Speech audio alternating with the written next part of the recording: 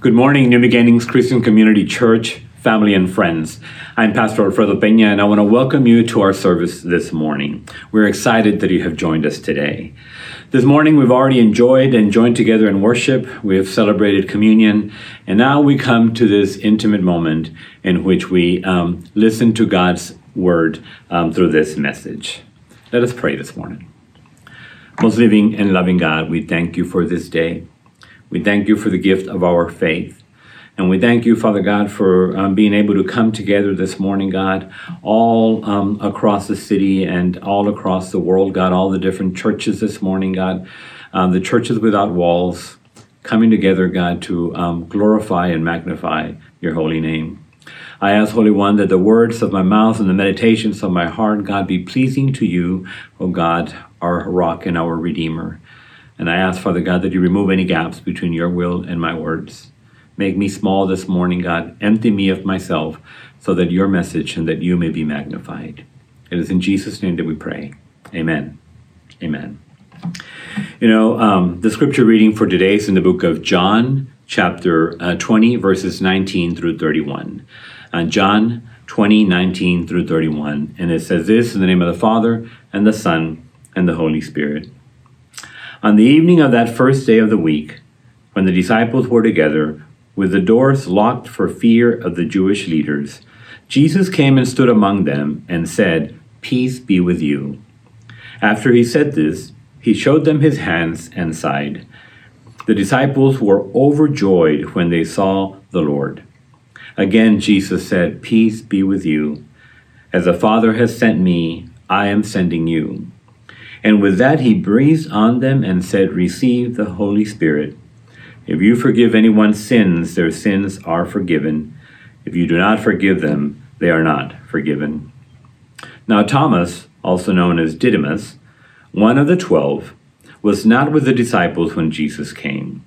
So the other disciples told him, "We have seen the Lord." But he said to them, "Unless I see the nail marks in his hands, and put my finger where the nails were, and put my hand into his side, I will not believe." A week later, his disciples were in the house again, and Thomas was with them.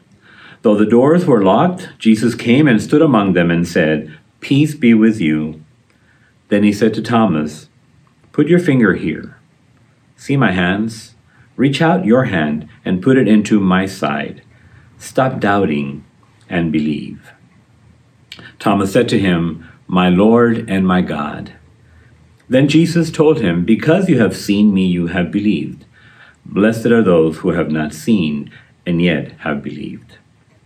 Jesus performed many other signs in the presence of his disciples, which are not recorded in this book.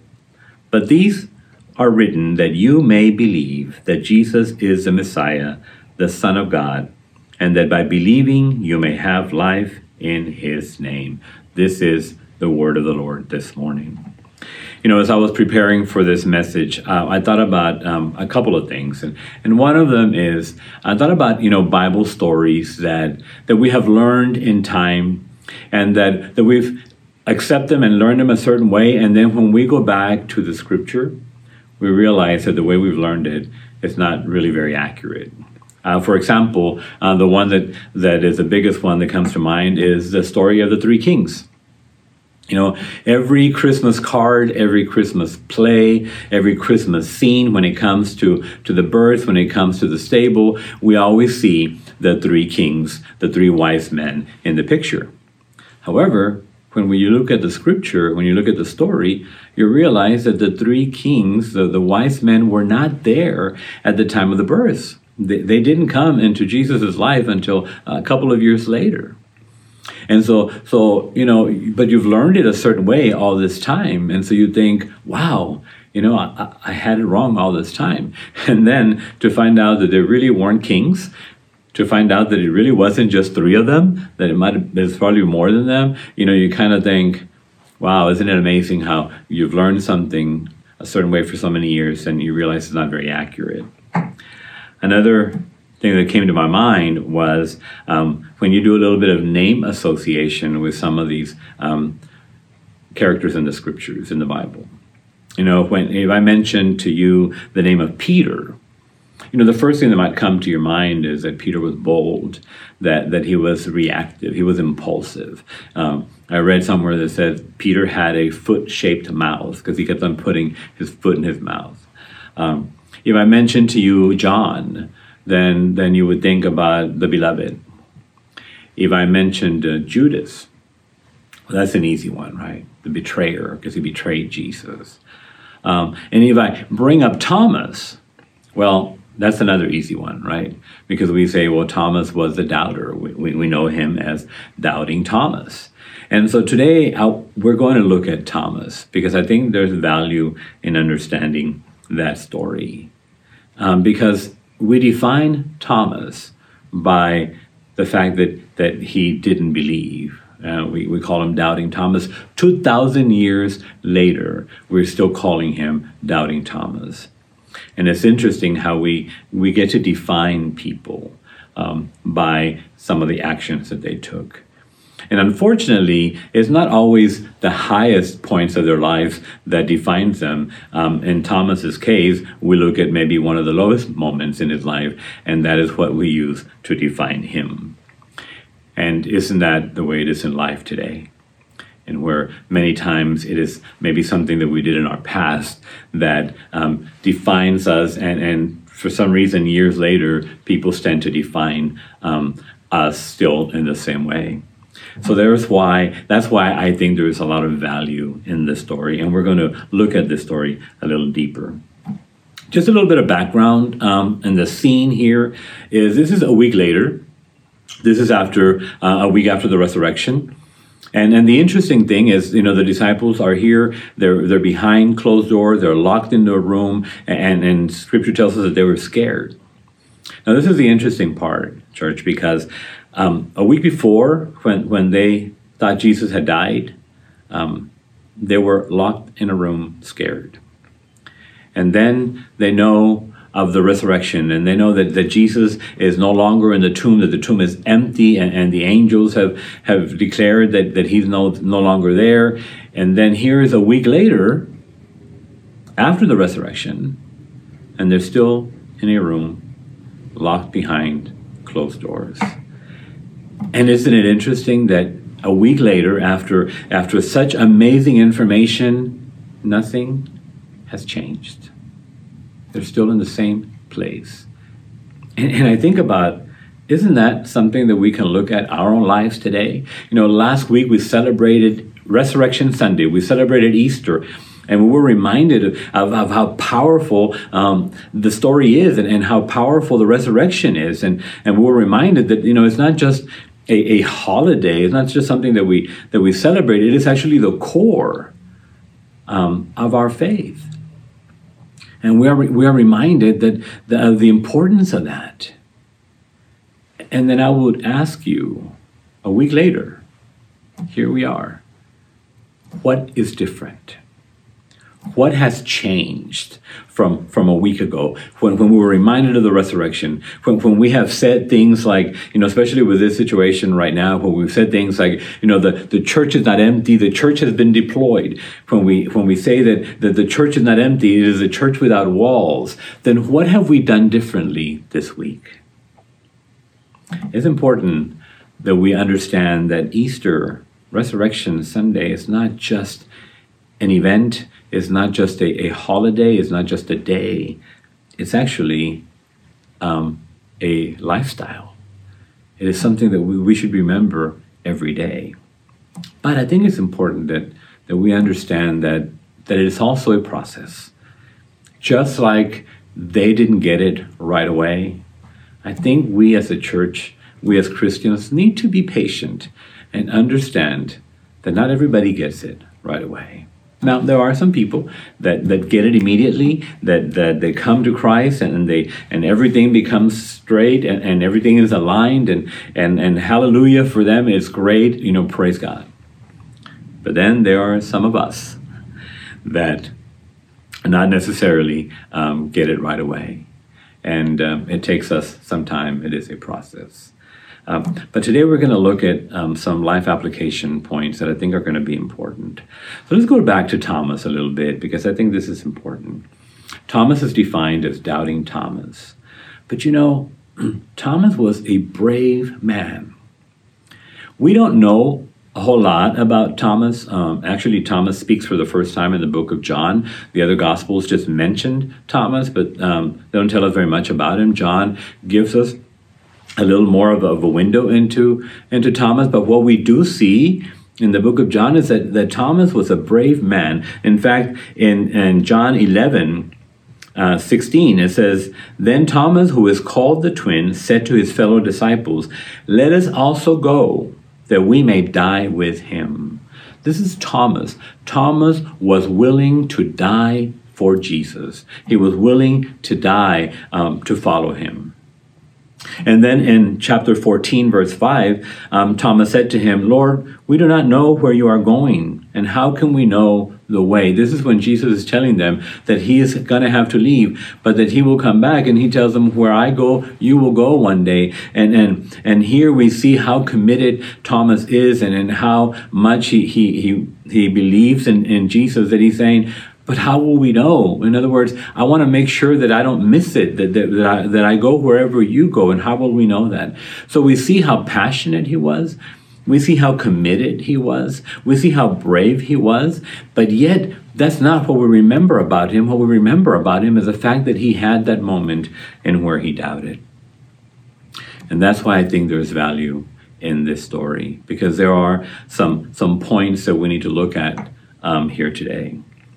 The first life application point that maybe would answer the question of what happened to Thomas. Where was he? When Jesus appeared to the disciples, where was Thomas? What happened to him? And here's life application point number 1. Disillusionment produces serious results. Now, we don't know where he was. He might have been out grocery shopping. He might have been out feeding the sheep. We don't know where he was. But there are some things that I think we can pull from if we know the story of Thomas and we study it a little deeper. So one of the things that we could say is that he was so disillusioned. He was so heartbroken. He believed in Jesus to the point that he was willing to die with him. And then this happened. So I imagine that he was saying, how did this happen? We've all given our lives to follow him, and this is how it ends? We saw him resurrect Lazarus. We saw him do some amazing miracles, and he couldn't save himself. I don't understand. I don't get it. And maybe that's why he was so disillusioned, and maybe that's why he wasn't with the disciples. And the reason I say that is because we see that still today. When you and I get to a place of disillusion, when we get to a place where we are heartbroken, when we are disappointed because Jesus didn't answer the way we wanted him to answer, what is one of the first things that we do? We stop coming together, gathering with other believers. So absenteeism is one of the things that disillusionment produces, where we say things like, why? Why go? Now, there's two ways that we can handle it. There are some people that welcome the companionship, that welcome being around other believers when they're going through a difficult time. But then there are those that don't. I've been a pastor long enough to see that, unfortunately, when things don't seem right, when we prayed and the worst still happened. Some of the times the first thing that we do is we just say, what's the use? I don't want to be around people. I'm heartbroken. And it produces what we saw here, and that is disbelief. See, Thomas was not doubting. Doubting is an intellectual thing. It's a mind thing. It's when you believe, but you're not sure. So you can only doubt what you already believe. And it is important that we grasp the difference between doubt and unbelief or disbelief. Doubt is questioning what you believe. Unbelief is determined refusal to believe. Doubt is a struggle faced by the believer. Unbelief is a condition of the unbeliever. Unbelief is a condition of the heart. Doubt is a condition of the mind in which we believe, but we're still not sure about some things. But unbelief or disbelief is a condition of the heart. It's when we tend to want to reject the truth, when we want to reject the information. And here Thomas had gotten to that point. He wasn't doubting the resurrection. He came to a place where his foundation had been shaken and where he didn't know whether he believed anymore or not. And I think this is important, and this is where I think there is a lot of value, because there are people today that are listening to my voice right now that have gotten to that place. I have seen and I have heard the stories of, I used to be committed to the church, and I used to be on fire for God, and I was all in about Jesus, and then something happened, and then I was hurt so deeply, I was disappointed to such a way that I just walked away. And I got to a place where I didn't even know if what I believed all these years is even true or possible anymore. So I am talking to you today, and I'm telling you that you are not listening to my voice, you're not listening to this message today by accident or coincidence. It is you that this message is for, that reminds you that it is not, your faith was not shaken. Yes, the pain happened, and yes, the disappointment happened, and I'm not minimizing any of that. But understanding something and believing something are two different things. See, when we want to understand something, it requires our minds to be able to grasp that. But we want to believe something, that's when it requires our faith. And today, I just want you to listen to me for just a few moments and just listen to and listen to the story of Thomas. Because he got to that point, and many people today just need someone to acknowledge the pain, someone to acknowledge what they have gone through, someone to acknowledge the disappointment. And today, I am here to tell you, I see it, I hear you, and I believe you when you say that you're hurting and when you say your foundation has been shaken. But I invite you to continue to listen for the rest of this message, because the story does not end there. And we're going to come back to that point.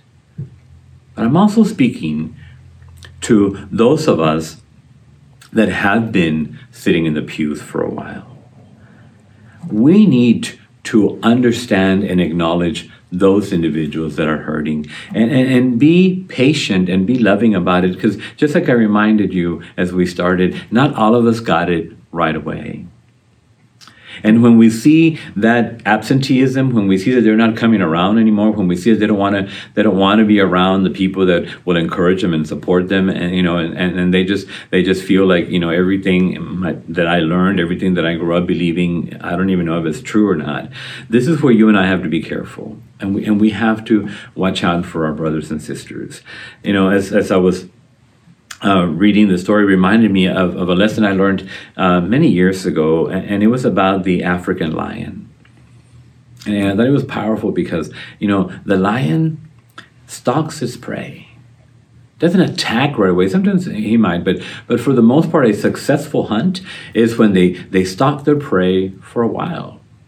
They'll watch them, and as they're watching and they're stalking, they're getting closer and closer. But they wait until it's dark. They wait until night for them to attack, because they can't go very far. They can't go very long. So they need to be, effective in the killing right away, because they're not able to go too far.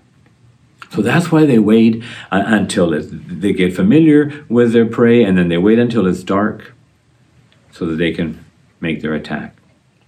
But the other thing that they do is they isolate their prey. See, they know that if they go against the prey in the group, in the herd, that they're not going to get very successful, or it might be dangerous for them. But they know that if they isolate one, then their hunt is going to be much more successful. And isn't that what the enemy does with us today? It watches us to see where it is that we're struggling. It waits until the nighttime. It waits until it's dark. It waits until those moments of darkness in our lives. And then it also isolates us. And when we're isolated, and when it's in those dark moments, that is when the attack from the enemy will be much more successful.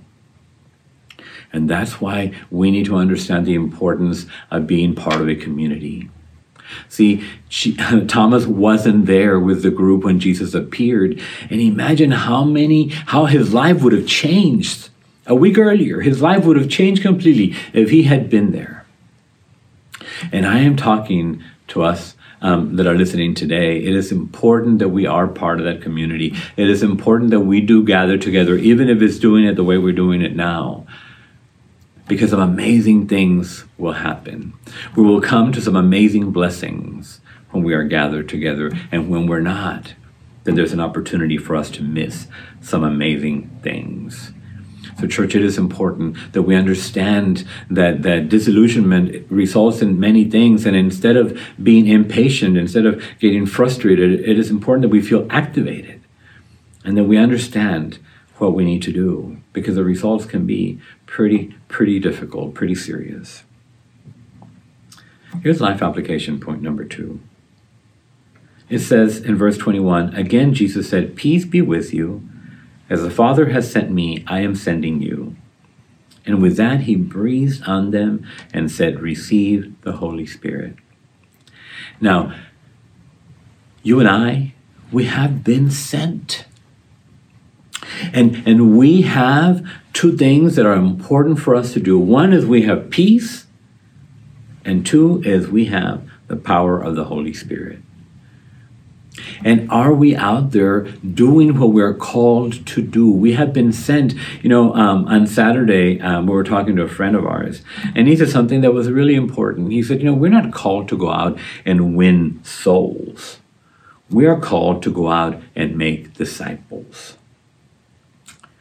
And so are we out there doing the things that we're supposed to do so that we can reach individuals, so that we can do what we have been commanded to do? But I'll start with this, and it's going to be a shock for many people. But you and I, we don't save people. Yeah, I know. It's hard to believe, but we're not the saviors. We can be those conduits that will bring people to Jesus, that will get them to see Jesus, but we are not the ones that save them. And it is important as we see the story of Thomas, because Thomas didn't come to his place of realizing about Jesus' resurrection by the experience of the disciples. He came by his own experience. And this is where you and I, we need to give that space so that people can have their own experience. We can't force people to come to Christ any more than we can force people to fall in love with us. I ask you this. Did you force your loved one to fall in love with you? Maybe we try, but it's not possible. We can't force them, but we do know what to do. We can't force them to fall in love with us, but we can create an atmosphere, an environment in where they can see how wonderful we are and how irresistible we are, so that they can say, "Oh, I want that. Not only do I want it until death do us part." We know what to do. And I think it's important that we understand that that is the same thing that we're called to do here. No, we're not called to save people. No, we are not called to force them to come to Christ. But we are called to create an environment, to create a space in which they are able to see Christ, in where we are able to be his hands and his feet and his voice, where they're able to look at us and the way we live our lives and say, I want that. As I'm struggling and I see you struggle, I want what you have. I want to be able to know what it is that wakes you up in the morning and what it is that keeps you going, even when you're in the middle of this diagnosis, even when you're in the middle of chemotherapy, even when you're in the middle of your unemployment, and yet you still rise, and yet you still worship, and you still praise, and yet you still have it in your heart to help others and to testify and to witness. I want that. Are we creating that space that is so important so that others will feel comfortable and safe to come to Jesus? You know, it is said that there's 2 reasons on why people are so turned off by Jesus. One is Christians. Because we don't become good witnesses, because we focus on being critical of others and judgmental of others, and that turns people off. But the other reason that people do come to Jesus is because of Christians. Because we're able to share the good news, because we're able to show, not just with words, but with our own lives and our own actions, the difference, the change that Jesus has made in our lives. Which one are you? Are people getting turned off by your relationship with religion? Or are they enticed and curious because of your relationship with Christ? Christians, it's important, especially for such a time as this. As we're going through this difficult time, it is important that you and I, and I've said this over and over, it's important that you and I take our place and that we go out and we share the good news and we be the light and we bring the peace that you and I have been recipients of. And we have the Holy Spirit that says that through the Holy Spirit, we're going to be able to do greater things than he did when he was on earth. Take your place in this moment. And here's life application point number 3. It says there were many other miracles that Jesus performed in front of the disciples, but they were not recorded in the book of John. But the ones that were recorded, it says, so that we may believe. And I think this is important because somewhere we change that to think it is so that we can do. And many times we focus our development, our growth, our Christianity on doing. And yes, faith without works is dead, and we get that. But sometimes we do the opposite, and we focus so much on the works, and we focus so much on the doing and don't doing, and we forget that it is not about those things. It is all that is required from us is to believe. And just like we see with Thomas and what's going on in his life, we can get to that point in our lives where we can get to a place of disbelief, where we know that our foundation is so shaken that we don't even know whether we believe or not. And today I'm here to tell you that is not the case, that we do believe, but we acknowledge that heartbreak and disillusionment can create that effect, that point in our lives where we think we're doubting, and we're really not doubting. We're actually just questioning. We're just in a difficult place. And today we're here to stretch out our hand and say, come and see. Disbelief is critical for Christians. I read that said, if you don't want to believe, if you want to reject the truth, then own it. Don't call it doubt. Doubt says, I believe, but I'm still working through it. And when we do that, then when we have those doubts, and that becomes that catalyst for us to spend more time on our knees praying, spend more time in the Word trying to learn, spend more time in devotion, spend more time in study. So when we have doubts, those you cannot have faith without doubt. But the beautiful thing about doubt is that it can be a catalyst to push us into getting to that place and where we know. Disbelief, that's a whole other situation. There's a gentleman that says, and he was having a conversation with a person with an atheist, and he said, if you tell me you're an atheist, then this is what I believe. I believe you if you tell me that you have studied, that you have read the Bible, that you have done your research, that you have listened to the scholars, and after you've done all of those things, you have come to the realization that you just do not believe, and that's fine. Can't do much about that, I guess, at this point. But to those people that say, I just don't believe, but you haven't done any research, you haven't really studied the Bible, you haven't read the Bible, you don't even take the time to listen or open to listen, then you know what? You're not an atheist, you're just lazy. I didn't say that. I read that. But I think it's true. And this is where you and I, we are called to go and we are called to be the light and to share the good news. And we're going to encounter some people that are just not going to believe, and we can help them through that process. And if you are struggling through that piece, then today this message is for you. Because sometimes we want to use and the disbelief and reject the truth because it's not convenient for us. Because we don't want to do it, because we know that if we do it, it's going to result in us having to do some changes or maybe having to give up some things, and we don't want to do that. And that, my friends, is not doubt. And so when we get into that moment, I think we need to just be honest. There are some people that say, I don't believe it until I want to have my Thomas experience. I want to see Jesus. I want Jesus to stand before me, and I want to be able to touch him. And there's a preacher that said, and that can happen. That can absolutely happen. But by the time it happens, it'll be too late. Or we can believe. Or we can activate our faith. See, this is a question that I've asked the congregation before, and I said, anybody out there met George Washington? Anybody out there seen George Washington? And thank God, no one has raised their hand. But yet we believe. We believe in him. We believe that he was our president because of the history that we have learned. Okay, so maybe I went too far. Maybe Abraham Lincoln. Has anybody out there met Abraham Lincoln? No.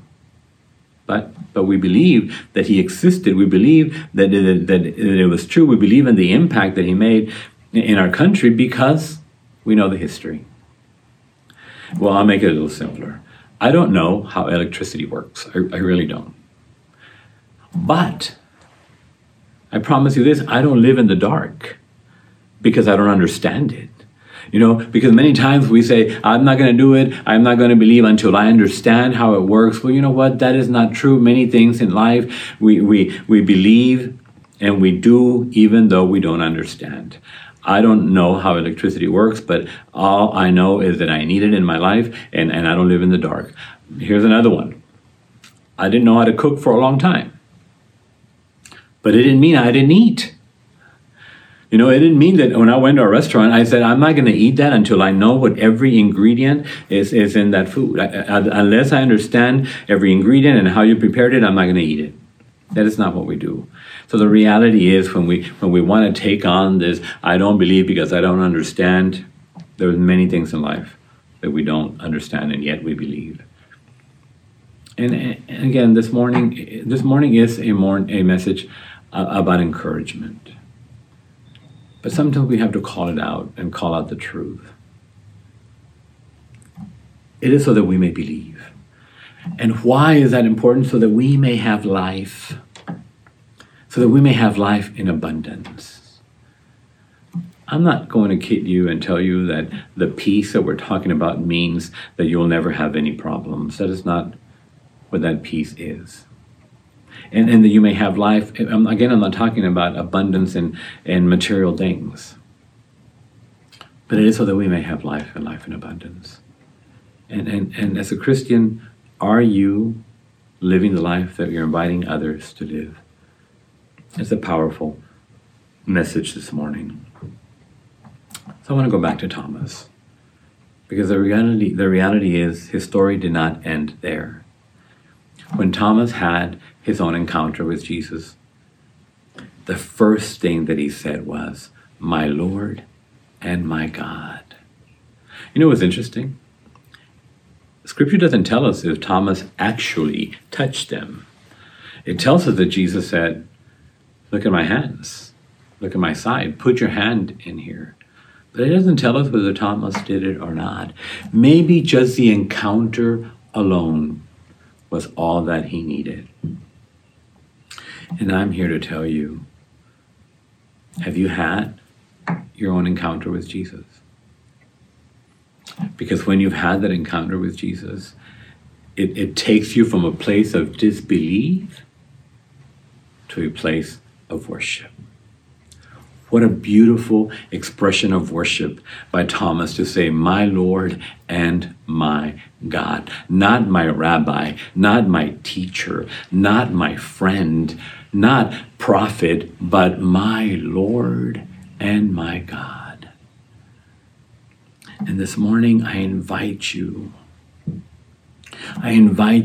to walk away from the fear that's keeping you from having that encounter. Now, I agree 100% that we need to have our own encounter.